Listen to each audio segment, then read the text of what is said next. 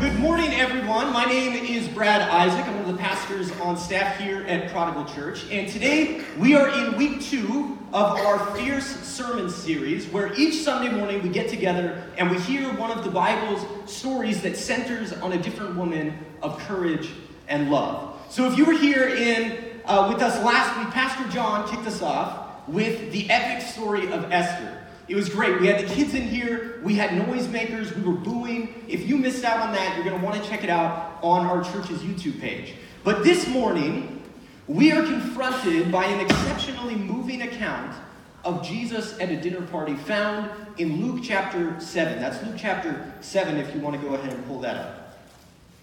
But before we get there, I want to get our sort of creative juices flowing. And so I want to lay before you a scenario. Imagine this with me. Imagine a coworker invites you to a party. Okay, a coworker invites you to a party. So you clock out and you do your part. You swing by Target, you pick up a tasteful gift, a gift bag, even remember the tissue paper that goes in it, and you show up at the listed address on Google Maps 15 minutes late, so right on time. And as you approach the house, you notice the door is sort of open, and so you let yourself in. You go in and immediately begin scanning the room for your friend. Sure enough, there she is, mingling with others, making introductions, shaking hands, laughing. And you're trying to make eye contact with her, waiting for her to come over and bring you into the festivities. And some time passes. Well, you look around the room, you see everybody else seems to have a red cup with their Sharpie name on it, but no drink has been offered to you. So you sheepishly go over, you make yourself a drink, and when it comes time to eat, everyone else seems to know where to sit. They all sit down, and you sort of pull up a chair to the corner of the table. Okay, how are you feeling in that moment? How are you feeling being neglected, rejected by your friend, the host? Depending on our personality, some of us might be feeling awkward, disappointed, a little lonely, maybe angry. Now, however you're feeling in that moment, in this situation, hold on to that feeling, stow it away, because it'll help us later on. See, as we jump into Luke chapter 7, we find Jesus where he so often is, seated at the table in the middle of a party. Jesus has been traveling around doing the truly remarkable things that Jesus so often does. That means proclaiming good news to the down and out. It means healing people of what ails them. And so he's beginning to develop this following. He's a somewhat controversial figure, but the people love him, and so he's getting popular. And as he comes into this little village, there's a man named Simon there who is a prominent religious person. He's a Pharisee. Everybody knows a Simon. Simon is the sort of guy who's well off, well respected, a person in the community who's well connected, the sort of person your parents might have once tried to set you up with. And Simon is throwing this massive block party as Jesus comes into town, something that everyone in the zip code, anyone who's anyone, is invited to. So here comes this vagabond teacher, Jesus, who's a celebrity, and so Simon says, all right, I've got to have him at my party. He wants a packed house. He wants the Instagram pictures to reflect, oh, this was the biggest thing happening this weekend.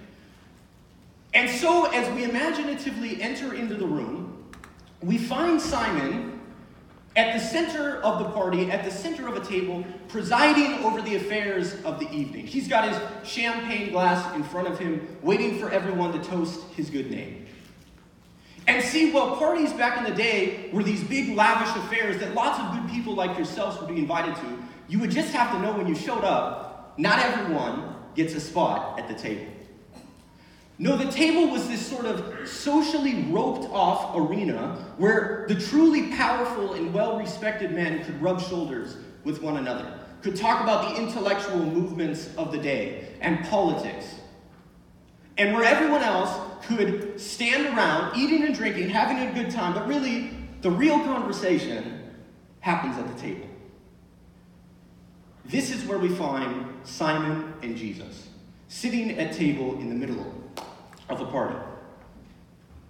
Now, meanwhile, Luke, the author of the story, tells us that there's another quite different character off to the side in purview of the room. If here's the table where Jesus and Simon are, she's somewhere way back here. Off off in the shadows, ignored among the crowds at the corners of the room. In fact, Luke doesn't even tell us her name. She goes unnamed. He only introduces her to us as a woman of the city, a sinful woman. And you'd have to understand, these are very thinly veiled, ancient ways of saying, this is a lady with a notorious and promiscuous sexual history. Perhaps even a lady of the night, we might say today. She's not here because she's overly fond of her neighbors. We don't know what her story is that brings her to this point in her life. All we know is this: she's there to get closer to Jesus. She's heard the stories of who he is and what he's about, and she says, I need to get closer to this man. He's different. So, she weighs the pros and cons of exposing herself to this social situation with all the people that she knows from her town. She knows who's going to be there. And she knows how they make her feel. Unwanted, marginalized, stigmatized, accustomed to being used and rejected by the people in this room.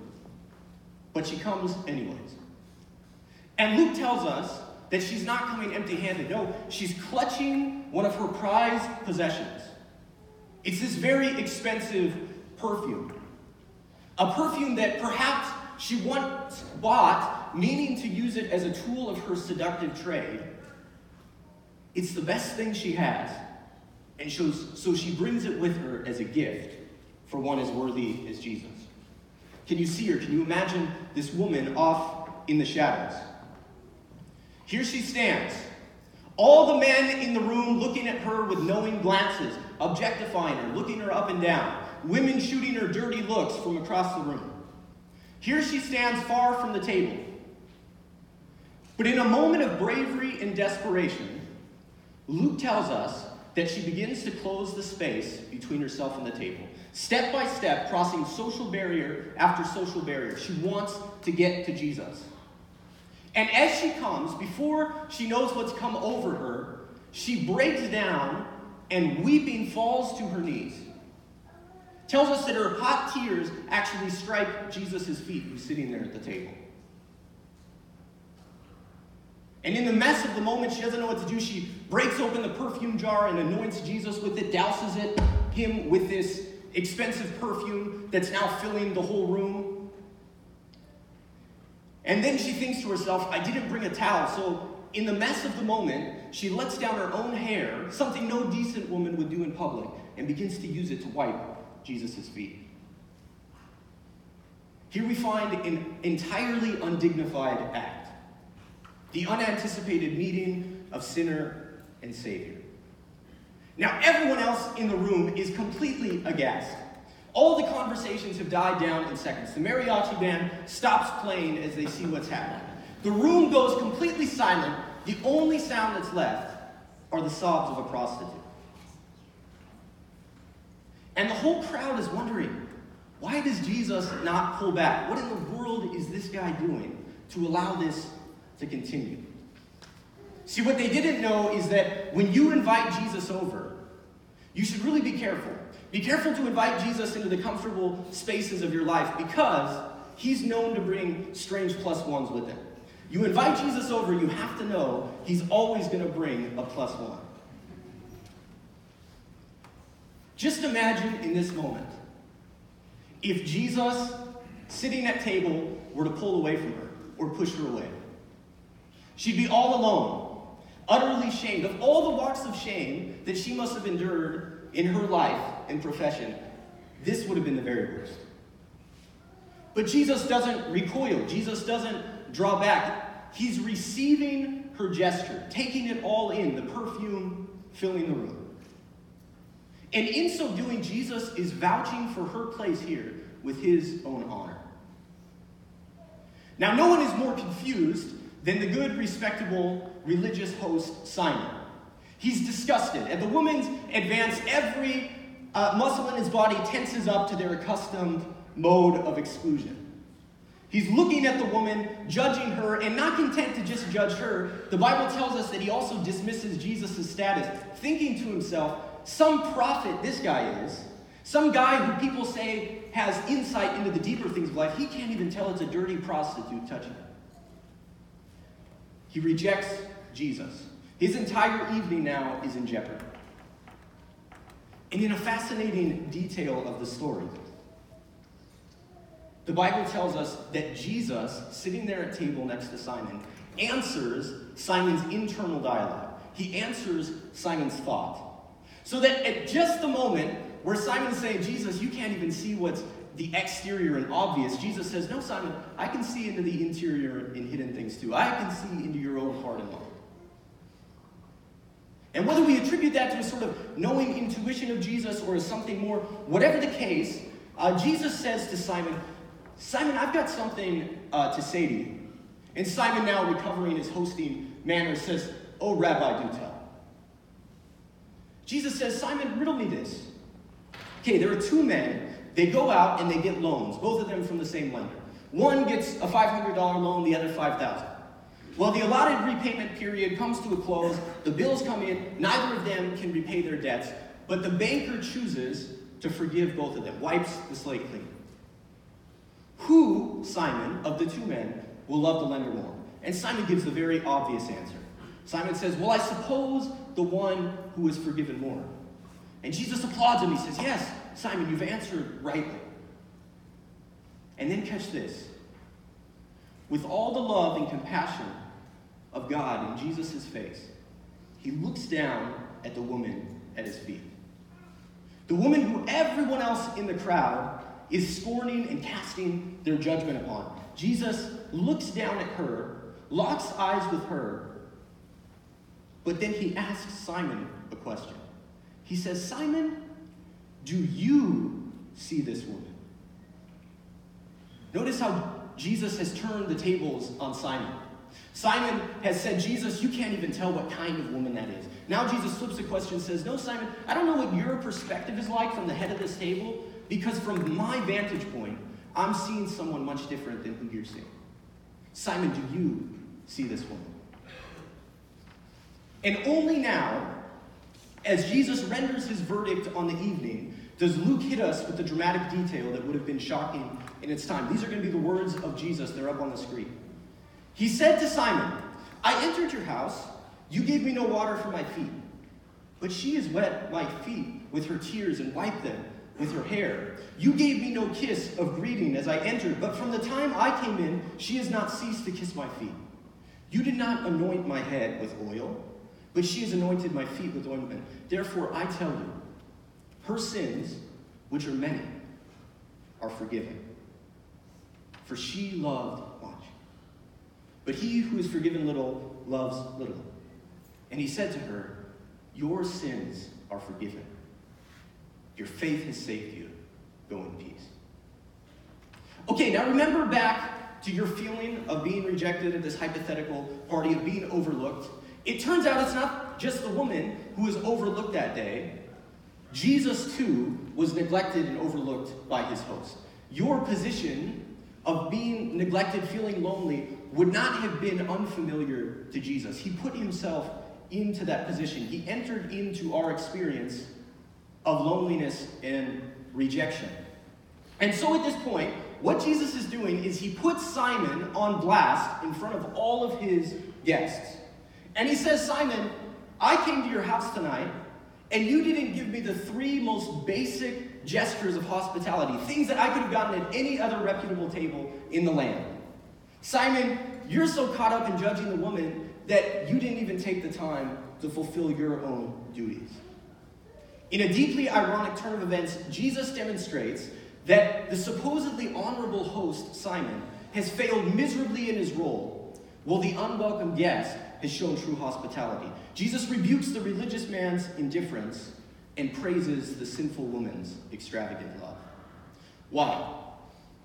Well, because just like the more indebted man in the parable loved more, so too now Jesus is saying this woman whose past has been painful, who suffered under the weight of her many sins, Jesus says, that is what has enabled her to show the greater love this night. And so Jesus looks at her, asks her to rise to her feet, and sends her away, telling her, that her faith has saved her. She walks home through that crowd that had rejected her in peace. And that's good news for many of us here today. Because some of us were really afraid of this language of sin. Maybe we've had really negative experiences at the hands of religious types. I know that's true for many of us here today. But we don't have to be afraid to recognize our need for forgiveness in the presence of Jesus. Because in fact, when we think that we've only been forgiven a little bit, the Bible says the end game, the best case scenario for you is you only become a person who knows how to love little. But when we follow the example of the woman, when we bring out of the shadows the pain of our own pasts, shameful as they may be, devastating as they may be, stories where we have to mention things like addiction and divorce and incarceration and all of these things that have hurt us, when we bring those things out of the darkness and we bring them before Jesus, Jesus sees in those same stories, our stories, the seeds and possibility for great love. It's good news for those of us here today who maybe are surprised to find ourselves at church. Maybe we have been resonating with this role of the woman in the story. You're looking for something here today. Let me just say, we here at Prodigal Church, we're thrilled that you're here with us. Welcome. We are excited to have you. We are making a church where we are trying to reflect the love of Jesus. This is a place for you. At the same time, for others of us in the room, what we're wondering, what our pressing question is what about everyone else in the room that day? What about the hundreds of other people in that crowded party? What did they do? What was their response to Jesus' argument? Were they convinced by Jesus' merciful appeal, or did they leave going home, driving home with the same cloud of judgment as Simon the host had? What about them? And this is interesting. We don't know. The scene fades out. Luke chapter 7 becomes Luke chapter 8. The author goes quiet. We don't know how anyone else in the room responded. Why? Not because Luke forgot the conclusion to his own story, but because this is one of those stories in the Bible that is left intentionally open-ended. Because the question and challenge of Jesus was not just for those who reclined at table with him 2,000 years ago, but it's to every one of us who hears this story today. The question and challenge of Jesus are for us. And it goes something like this. As we see others seeking Jesus from their own stories and seasons of complexity and challenges, whose response will we mirror? The exclusion and rejection of Simon, or the love and embrace of Jesus? This time I'd like to invite the band to come up. See, in this series, we're trying to let the stories of loving, courageous women speak for themselves. And so our story for the morning is before us. The question and challenge that it poses are sitting here with us. But we were thinking, we're not quite done with the table yet. See, we've heard about Simon's version of the table. A table that symbolizes exclusion, that symbolizes status. But we want to conclude today by observing another table. We want to observe Jesus' table. The table of Jesus where the stranger and sinner come to find peace and salvation, which turns out to be the very same table at which others of us come to find our judgmentalism judged and our pride ultimately humbled. It's the table of Jesus. This is the table that we gather around this morning. In Memoria de Mi, this is from my little Spanish church. The Bible tells us that this is a table for all people, for all nations, for all languages.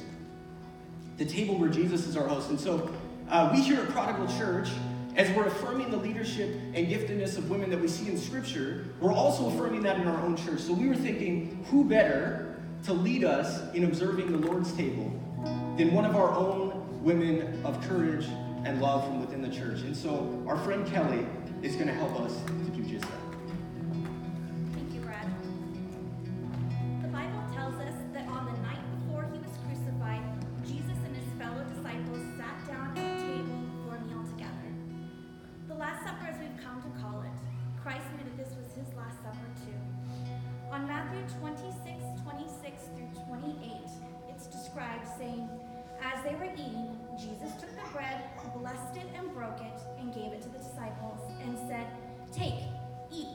"This is my body."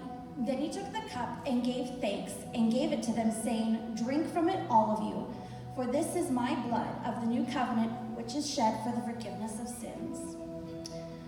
For the forgiveness of sins. This statement Christ made so long ago really resonated with me and my heart while preparing for this week.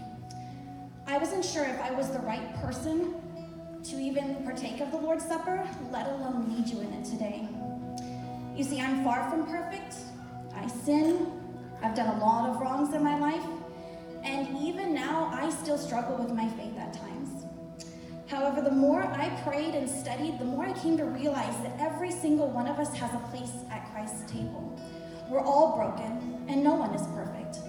Jesus' own very disciples struggled in sin. Even at that Last Supper, his followers and friends there, among those were those who had doubts, denied him, and even betrayed him. Yet they were all welcome at Christ's table, and so are we.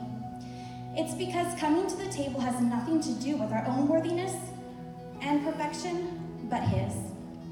In just a few moments, we're going to follow the example Christ gave us and come together at Christ's table and take communion to remember Jesus, the love and the sacrifice that he made for us. On the side aisles, you'll find there are tables with already prepared communion cups for us. After we say a blessing over this communion, we'll rise and each of us will take one back to their seats, partake of the communion while the worship team sings. Let's pray. Dear God, I ask that as each and every one of us partakes in communion today, that our hearts are connected in line with yours. Let us not worry about where we have not measured up, but know where you always have and always will. Let us remember your body and your blood that you shed for us on the cross, and the promises that you made that we will come to you afterwards. Lord, please forgive us for all of our sins and be with us, Lord, today. Amen. All things have passed away.